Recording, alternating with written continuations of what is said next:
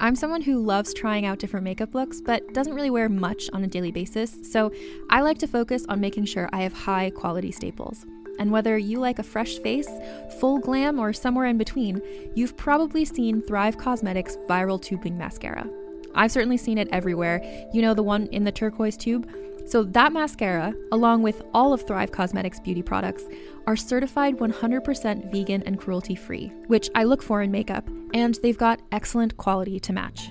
And something I didn't know from all the mascara videos I've seen is that for every product sold, Thrive Cosmetics donates either that same product, another product that is needed more, or a monetary donation.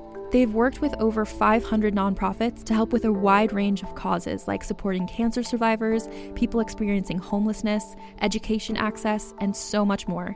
Knowing that makes me feel even better about using their products. And I do enjoy using them. Like I said, I like having high quality staples, and so my favorites are products that are multi-purpose, like the Brilliant Eye Brightener. It comes in a bunch of colors, and I like using them as eyeliner, eyeshadow, and even highlighter. Thrive Cosmetics is luxury beauty that gives back. Right now, you can get an exclusive 20% off your first order at thrivecosmetics.com/thrive. That's Thrive Cosmetics, CAUSEMETICS.com/thrive for 20% off your first order. Every 5 minutes, someone dies while waiting for a compatible donor heart, liver, or kidney. On a remote island in Lake Superior, a team of geneticists strive to engineer an animal with human-compatible organs, thereby saving millions of lives. But these ancestors are not the docile herd animals they envision. Instead, the project spawns something big, something evil, something hungry. Ancestor by #1 New York Times bestselling novelist Scott Sigler is available for free on Apple Podcasts, Spotify, or wherever you get your podcasts. Hey everyone, thank you for tuning in for another episode of the Real Hauntings podcast. Before we jump into this episode, we did have a little warning we wanted to pass by to you. Yeah, we just want to let you know this episode does deal with some sensitive topics like such as suicide and the enslavement of people. And so, if those are triggers for you, we just want to caution you on that. We think it's a really great episode. We hope you listen to it, but totally understand if you want to sit this one out. Yep, and with that, on to the show.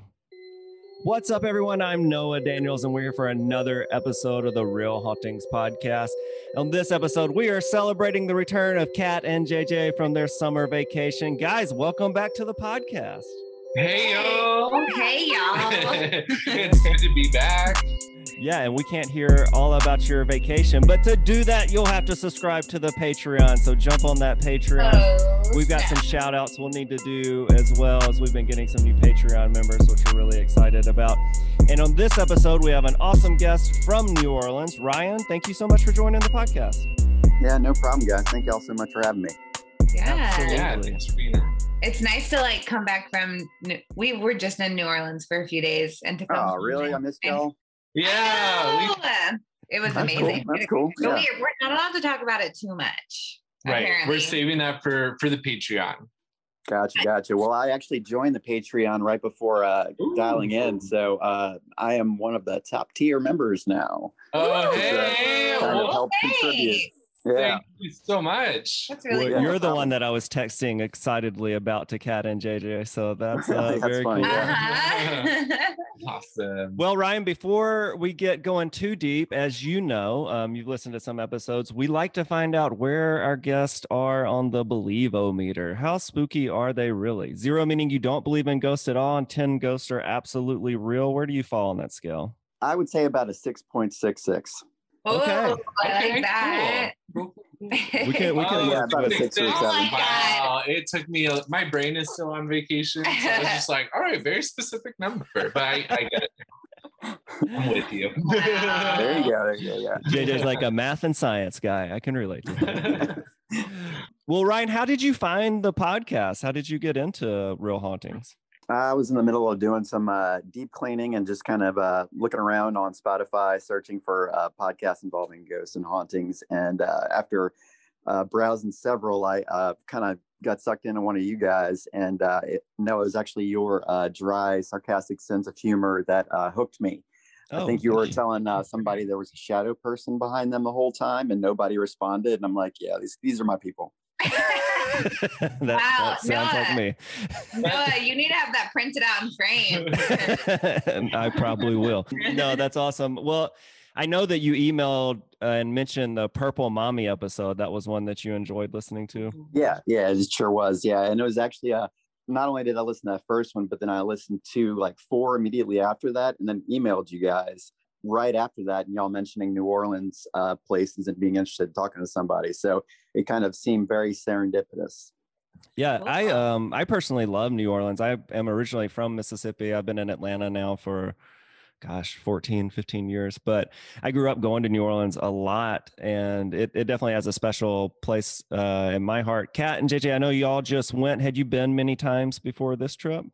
We had both been once separately, but it had been like years ago for both of us. Yeah. So okay. Yeah, it was fun to get to see it again and to get to go together. And yeah, we had a great time. I'm trying to imagine what you did there as a small child, Noah, because I feel like it's not really geared towards that. But well, I did go with my parents some, and that was mainly like eating vacations, I guess. I'm sure they drank and had fun, but as a kid, I just remember us eating a ton of seafood and like kind of seeing the sights. Then, of course, in college, I went a lot and enjoyed all the festivities New Orleans has to offer. And I did go to one Mardi Gras, which was crazy.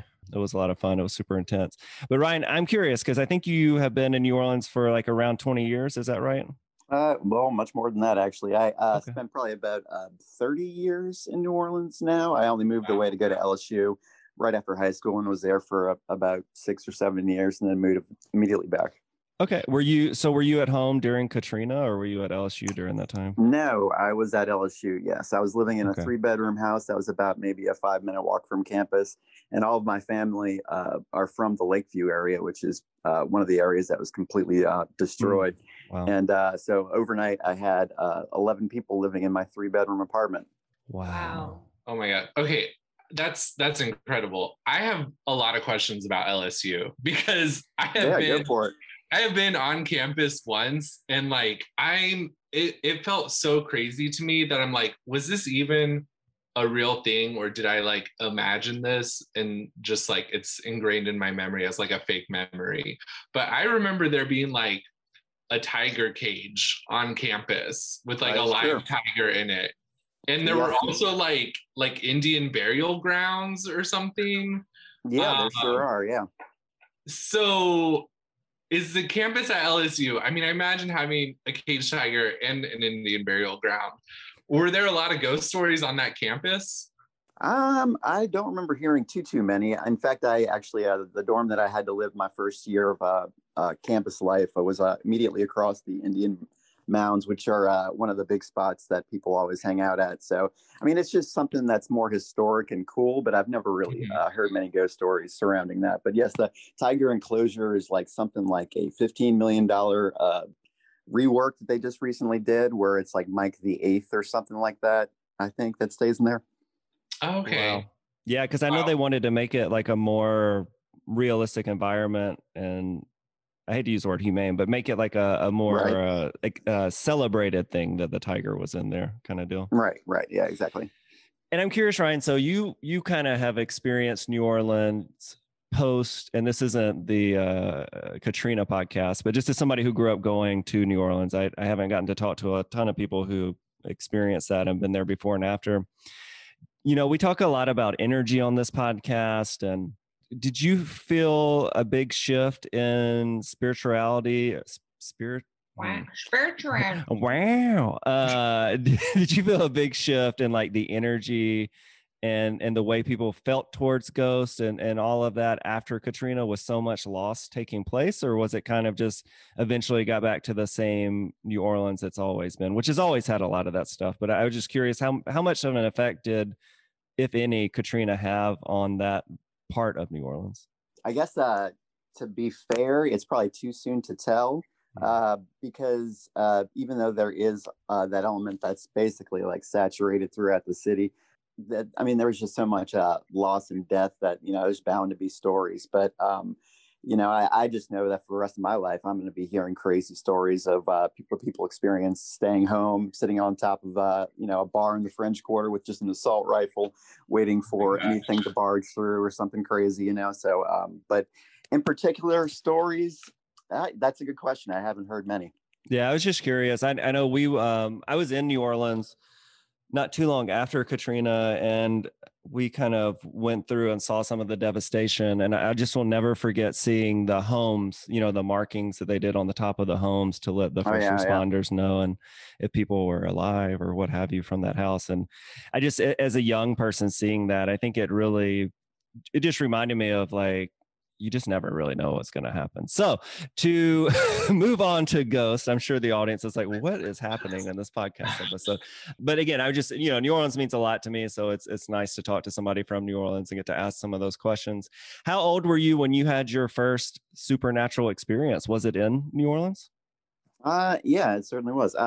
When I'm thinking about it, I was raised Catholic, and that's basically what most of the people are, is like a strong percentage. So, when I went to Baton Rouge, I was kind of shocked to find that isn't the norm everywhere. So I was just raised going to Catholic schools for grammar school and then high school.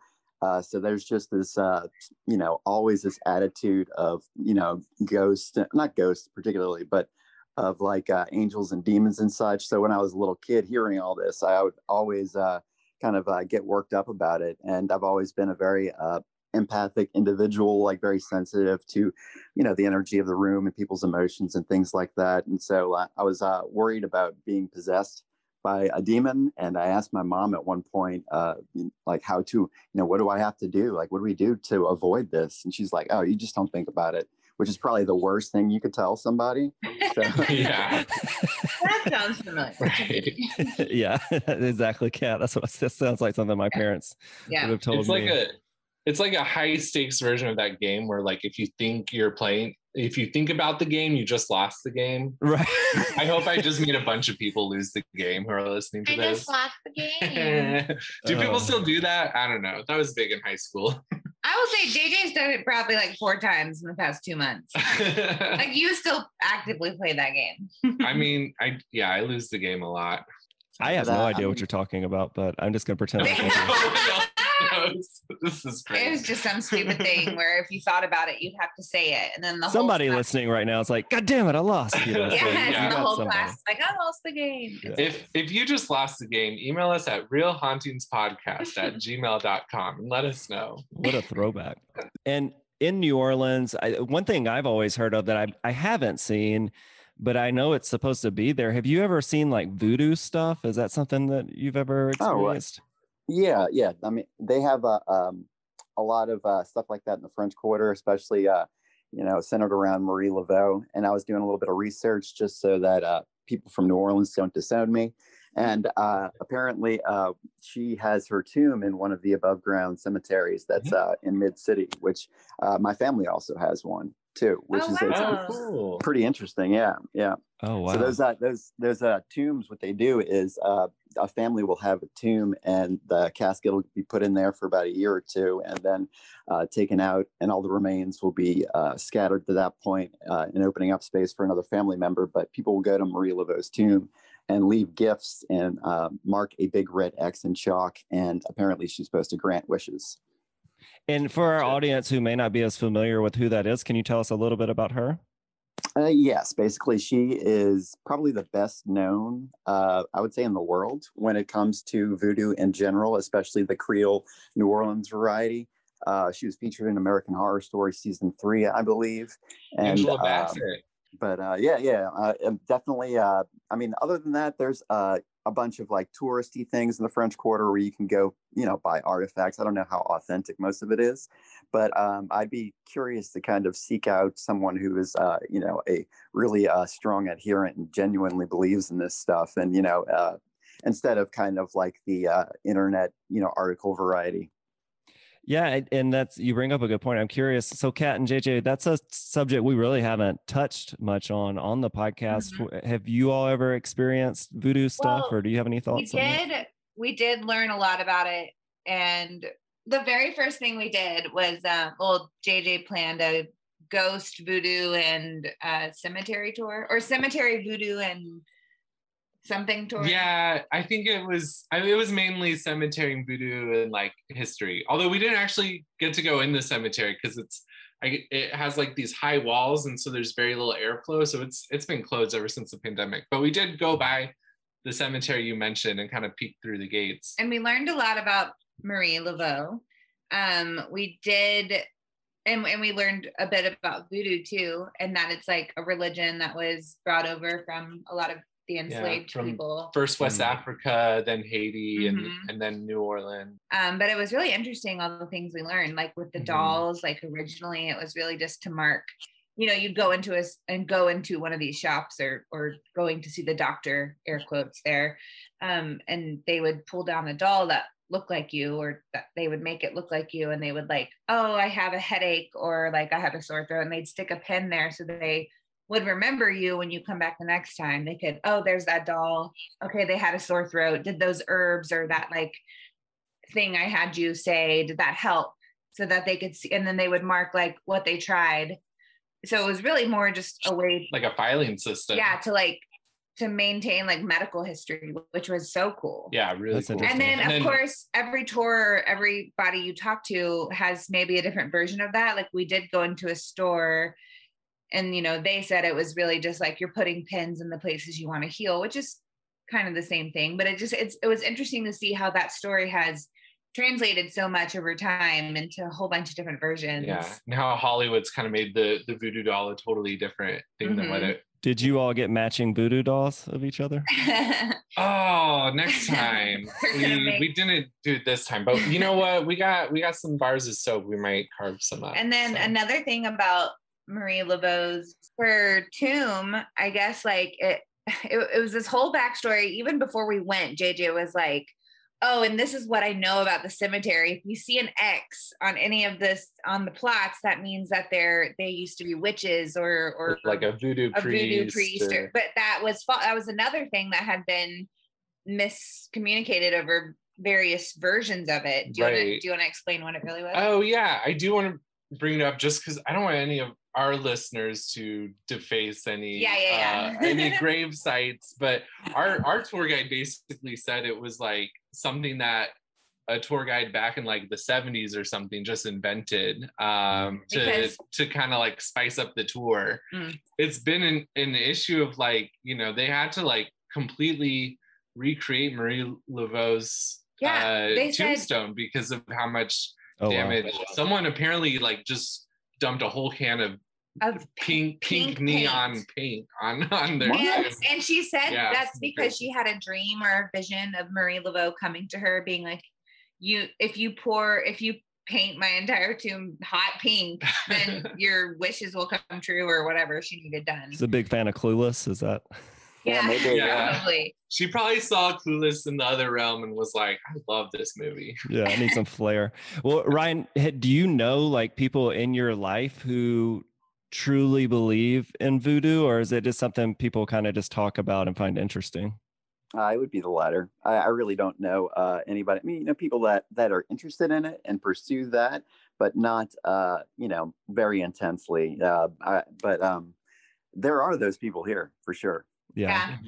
And I would even say like, she's so fascinating because her mother and grandmother all practiced voodoo, or I don't even know the original name of what it is. Yeah, there was like different variations of the name that kind of evolved each time it traveled. And I truly believe, when someone is full-heartedly into their religion, their faith, I believe them that they believe that, I'm not necessarily 100% sure what I believe.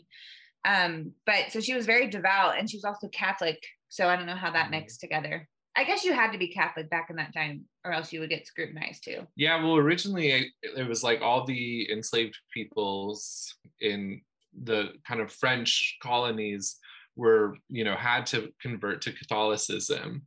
But then apparently they would meet up after Catholic Mass and practice, voodoo rituals to kind of keep alive that part of their West African culture. And so the amazing thing about Marie Laveau is that she just became really popular, and she'd get invited to all the parties, and she knew all the like, you know, famous socialites, and she would get to know their maids, and she would find out all the juicy details from everybody's parties and everybody's household. So she would know like who's having an affair with who, or whose bastard kid is whose. And so she would run into like these elite people at the stores or wherever, and she'd be like, oh, I heard that, you know, or I know who your firstborn really is, and like freak them out and trick them into thinking that she really knew like all a these mind things. reader. And I'm sure she was like super intuitive and empathic and like very observant. I mean, she's a woman, so duh. But but I think that's a big part of how she got her legacy too. That's really cool. Yeah, we love. Yeah, that sounds very very typical of New Orleans. Just when you mention going to mass and then practicing whatever you practice afterwards, there's kind of represents the duality that is New Orleans, like the contradiction of culture of drinking and imbibing and just kind of being crazy, while at the same time it's a city that functions in any way normal cities would. So you know, these things just kind of live together, even though they shouldn't, basically. Yeah. Right. And when people come to New Orleans, are there like specific places that you recommend that they go because they're supposed to be haunted?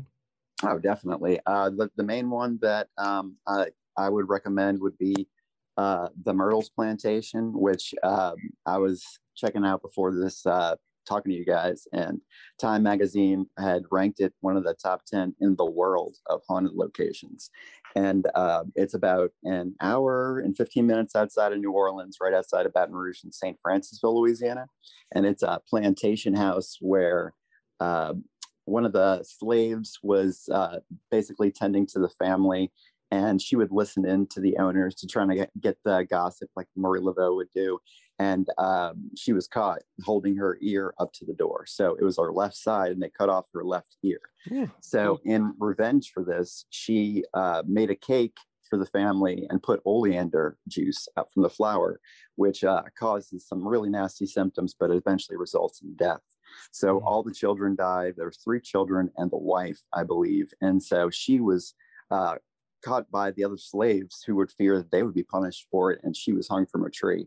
And it's, I think in 1992, there was a picture taken that's very famous, and National Geographic examined it. You can clearly see a woman in right outside of the house, and you can stay there overnight for, I think, about $160. But there are several different things that happen over the course of the night. And I've always wanted to, especially like taking like mushrooms or acid or something like that, just to kind of, but I don't think I'm brave enough to do that. Yeah, but I would recommend that. Oh my gosh. Well, and Ryan, so in that picture, where does it, do you see a ghostly image or something that they? Oh yeah, very clearly. Yeah. It's about a, average person height. And the owners were taking a picture of the back house roof for insurance purposes, and then noticed it afterwards. Wow. And you could definitely find it easily if you look at it on the internet.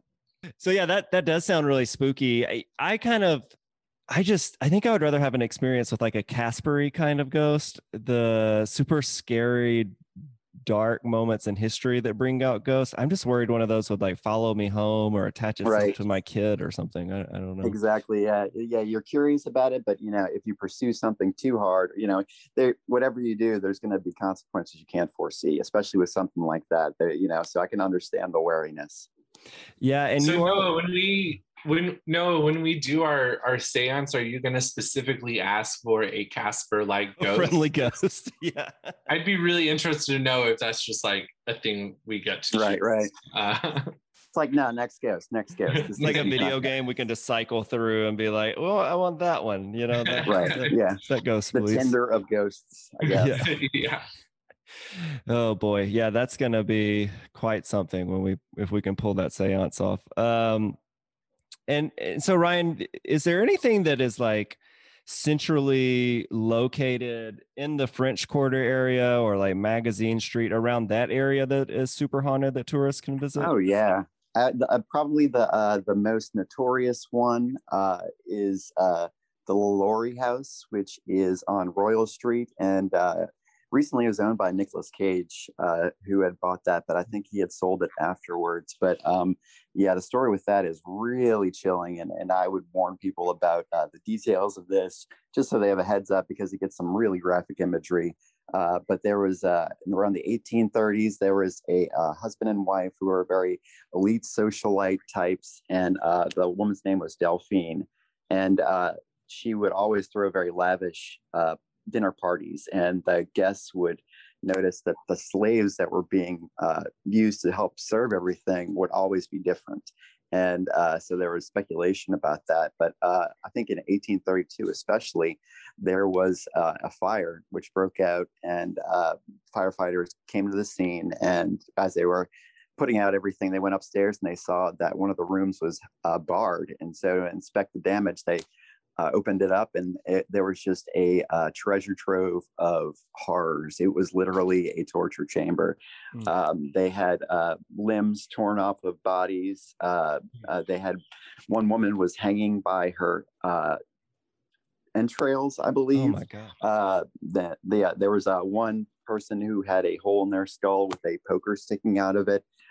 So there was just like many people that were, after they were killed, they were buried underneath the floorboards in the entire first floor and second floor home. So upon seeing all this, the town was shocked, and it was reported in the newspaper too. But they were chased by a mob that wanted to string them up, and were never seen again. They left without being caught. But it was them and their two daughters, I believe. Oh my gosh! And so, what I mean, I guess there's still a lot of mystery around that, since they were never captured. Right. Like, yeah, right. Is kind of the understanding that like they were like both the husband and wife were doing this together, and it seemed that way. I mean, they were what can only be assumed to be just sadistic practices. They were both doctors, from what I had read. Mm-hmm. So they had knowledge of the human body, and maybe they were trying to perfect techniques. There's really no telling. But the way the fire broke out is interesting as well, because one slave was chained to the stove in the kitchen, and Delphine had threatened to bring her to the upstairs room, and she was so petrified by this that she started a fire to avoid having to go up there, and that's why the home went up. Wow. Oh, you're right. That does need a warning. That was really intense and scary. This is when I was first in New Orleans, I went on a tour that took us to that house, and then when it was at night too, and you're supposed to take a picture with your flash on it. This is where you see the lady walking in front, or you see the orbs upstairs. And I got orbs in my picture, but I cannot find it. I'm sitting here looking. Really, that's cool. So, Kat, you've talked about that before, right? So that was that house where that took place. Mm-hmm. I didn't realize that was the same one. Now, I have heard about that house. I didn't know the full story, so that was really interesting to hear. Yeah, that's super spooky. And Ryan, I know you said that you feel like you're someone that is sort of intuitive or is intuitive. Have you visited some of these places and felt kind of like that dark presence, or does it usually not affect you too much? No, I definitely noticed that. It's just for me, more than anything else, it's never really seeing apparitions, but it's always hearing noises, and just have that general anxiety that will well up in you, that you're kind of overwhelms your senses, which is hard to record or to even communicate. But I mean, I've worked in the French Quarter and walked by several of these places without knowing anything about it, and just felt really bad vibes in general. And when you say you've heard noises, can you describe that for us? What that is like for you? Depending on the location, the story that I'm going to tell you guys definitely involves that. But I mean, just that weird anxiety and feelings you get whenever you feel like you're being watched. And when I'm thinking about certain particular locations, nothing comes to mind explicit, but definitely in the story that I'd like to share. Well, yeah, let's jump right into it. Let's hear it. Cool. Okay. Yeah. So I had gotten back from LSU, and I was living in the city, And I had a friend who was trying to find roommates because his other two roommates were moving out, and this house is located right in the middle of the city, uptown. Like if you're looking at the city and there's the Crescent River at the bottom, if you draw a line through the middle of it to bisect it, it's right there at the bottom. So it's this 3-story home, which a lot of these homes are like 150 years old. So I went to go check it out, and it's 3 stories and enormous. And it's originally a duplex, but they had reconverted it to being one individual house, and in the back there was a pool. So that's really what caught my attention. I was like, man, this could be great. So I had decided to go ahead and move in. It was just me and my other friend who was a firefighter, and we would planning on having another roommate move in. And so I spent a lot of time there by myself because he was at the firehouse maybe half the month. And so when I went to go check it out and see what room would be mine, he's like, yeah, you can have the master bedroom, which sounded great. And I walked in, and there's this really old ancient bed that was bolted to the floor, this wooden floor. And, I was like, all right, whatever. And then to the right of that, there was a whole separate room that was, I guess, the master bedroom of the house next to theirs, the other part of the duplex. And so I was really excited about it. But as the first couple of months went by, I started to notice more and more kind of anxiety welling up in me. And I would be alone at night watching TV downstairs. And with all these wooden floors and kind of really high 15-foot ceilings, sound would travel really well. And so I would hear steps up and down the staircase. And my roommate had a dog, and the dog would just sit at the base of the stairs, just looking up at nothing for hours on end. And I was just like, man, that's really curious.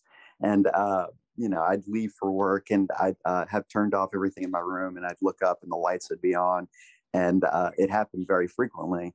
And so in the room itself, I was just really not sleeping well in the bedroom. And so, I was getting such anxiety and feelings about it that I asked my roommate after hearing all these like steps up and down and all this stuff, it's like asked him if he thought the house was haunted. And he had said that, no, man, it's not haunted. It's fine. It's like, really? Y'all been living here for about 3 years now. You haven't seen anything? And he said, no. So they got so bad that I had to basically move from where the bed was located on that one side into the right side, and like bought a separate couch and slept on that and pretty much lived there for the duration of my stay. And during night, I kept late hours. I work in the service industry, so typically stay up pretty late. And so I have this hanging kind of chandelier that would flicker on and off randomly and start swaying back and forth. And whenever something odd like that would happen, I have a cat, and I'd look at the cat, and the cat would be looking at that too. So it's like, all right, I'm not crazy. At least the cat's seeing what's going on here. And so I was tidying up about 4 months in, and I found a kind of closet space that I hadn't noticed before that had a treasure trove of, I guess, the previous homeowner's possessions. There was just a ton of stuff, and there was a big photo album. And so I was looking through the album, kind of get more information about everybody. And it was obvious that a family was raised here over like a period of 50 years. And I don't know if people died in the house, but it would make sense. But so after finding that out and kind of looking for other things, like I got this really bad feeling that they, like whatever energy, did not want me messing with that. Like felt like their privacy was violated. And it was so intense that within a couple of days of finding that, I was like, all right, you know what? I'm just going to go buy a padlock. I'm going to put it on this door, and I'm not even going to think about it ever again. And almost immediately upon doing that, everything ceased. And I, was able to coexist with whatever was living in there, and never really had any kind of awkward experiences after that. Wow. So by taking that action, you felt like you kind of appeased the energy or the spirit that was in the room?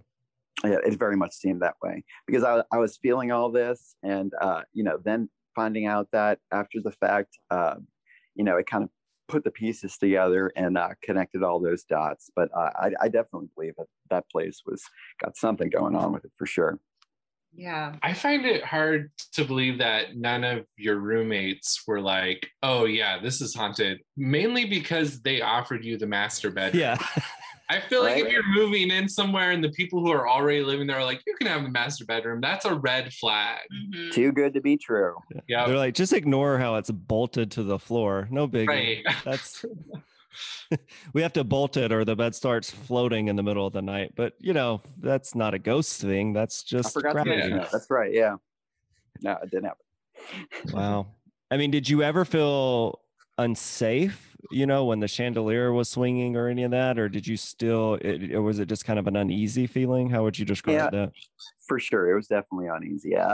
There were like another specific time I was downstairs watching some movie late at night and all the lights were out and I was the only one in the house. And I heard very audible footfalls down the steps. And if you've ever been inside kind of like a very spacious wood floored room, you like that sound travels when people are walking. So I heard distinctly somebody walking up behind me and I was laying on the couch facing the TV and I stopped it and looked around and the dog was also looking in that direction too.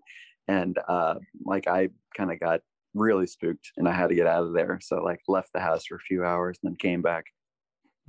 Man, this reminds me, JJ or Kat, it was one of you. I think it was just one of you. The episode we had where the person from Australia got so scared living in that home. People were like moving out of their rooms onto couches and stuff. And I remember that. Yeah, exactly. Yeah. Thank you, Ryan. Yeah.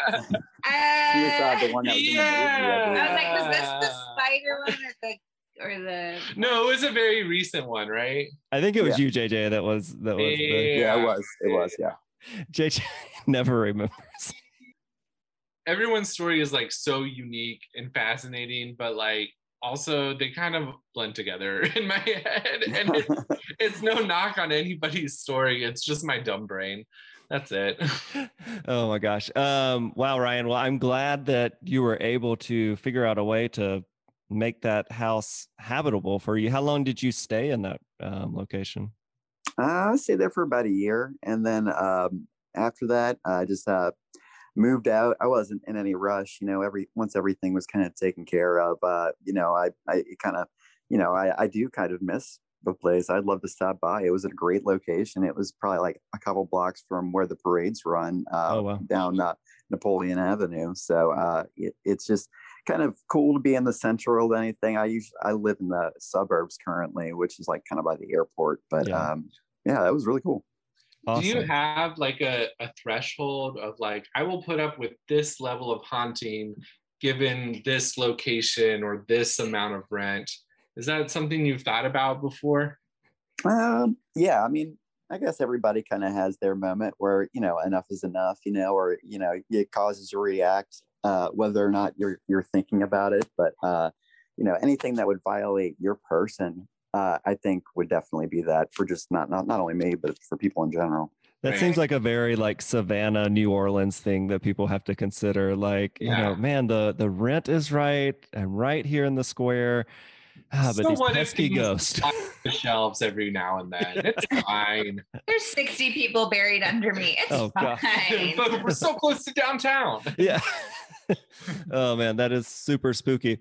Well, Ryan, we're kind of coming up on our hour. Is there anything else you want to share with our audience before we get you out of here? Yeah, definitely. I've been helping my friends start their first restaurant in Old Algiers, which is immediately across the French Quarter. And it's called Plume Algiers. That's we just where celebrated. Yeah, definitely. I wish I could have got you guys to go visit, but it's the only traditional Indian restaurant in the city. And just really happy for those guys. And we'll celebrate our 1-year anniversary this Saturday. Well, That's awesome. amazing. Yeah, and we'll have to come down as a podcast to do some haunting stuff in New Orleans, and we'll definitely link up with you because yeah, please do. Yeah, that would be great. Oh, we are so down for that. Yeah, I feel like the first night. Well, we stayed on Algiers Point. Oh, cool. If I said that right, and we love Indian food. That would have been amazing. But I feel like the day we got. Oh yeah, we want to hear the name of the restaurant, but also the day we got there. We were both like, should we move here? It's like so inviting. It was really wonderful. I love I would love to do a podcast trip there. What was the name of the restaurant? Yeah, it's called Plume Algiers, Plume, and Algiers after that. I kind of wish he would have said it's none of your business. Get it, guys? No, I make that joke literally every day.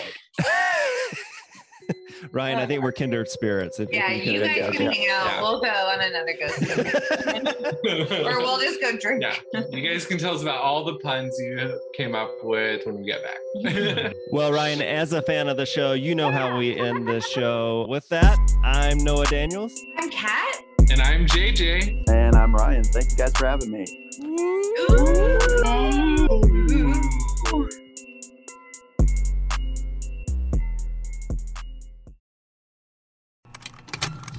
Contained herein are the heresies of Radolf Burntwine, erstwhile monk turned traveling medical investigator. Join me as I uncover the blasphemous truth of a plague-ridden world, that ours is not a loving God, and we are not its favored children. The heresies of Radolf Burntwine, coming January 2nd, wherever podcasts are available.